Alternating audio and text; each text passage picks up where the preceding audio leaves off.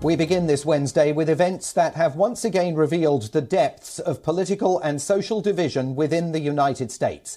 It's a new day here as Democrats, Republicans and their respective supporters navigate the fallout from the Supreme Court leak.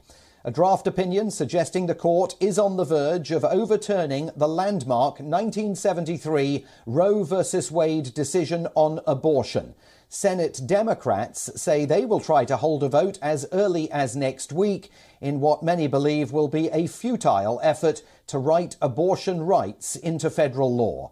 President Biden urged Congress to provide abortion with federal legal protection for the first time, and reports suggested that the White House has been preparing for such a move for months.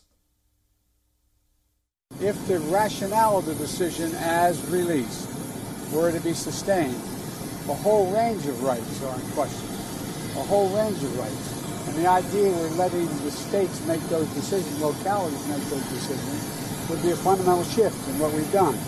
So it goes far beyond, in my view, if it becomes a law and if what is written is what remains. It goes far beyond the concern of whether or not there is the right to choose. It goes to other basic rights, the right to marry.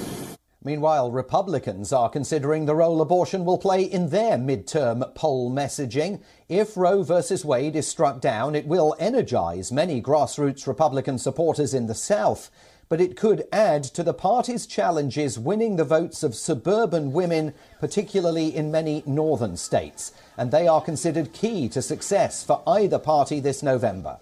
Senate Majority Leader Chuck Schumer, a Democrat, decried the leaked Supreme Court draft and vowed legislative action to protect women's rights.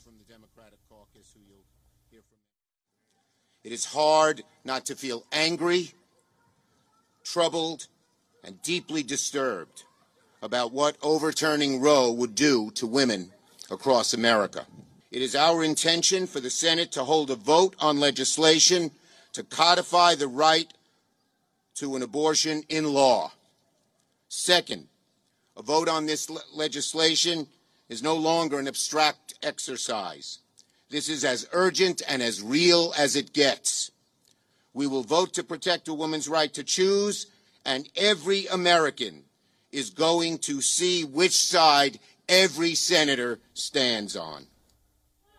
But it's the leak that has focused considerable attention and speculation here. It is an extraordinary breach of the Supreme Court's norms of confidentiality. And while it's not unprecedented, it is a threat to the legitimacy and integrity of the judicial branch of the American government.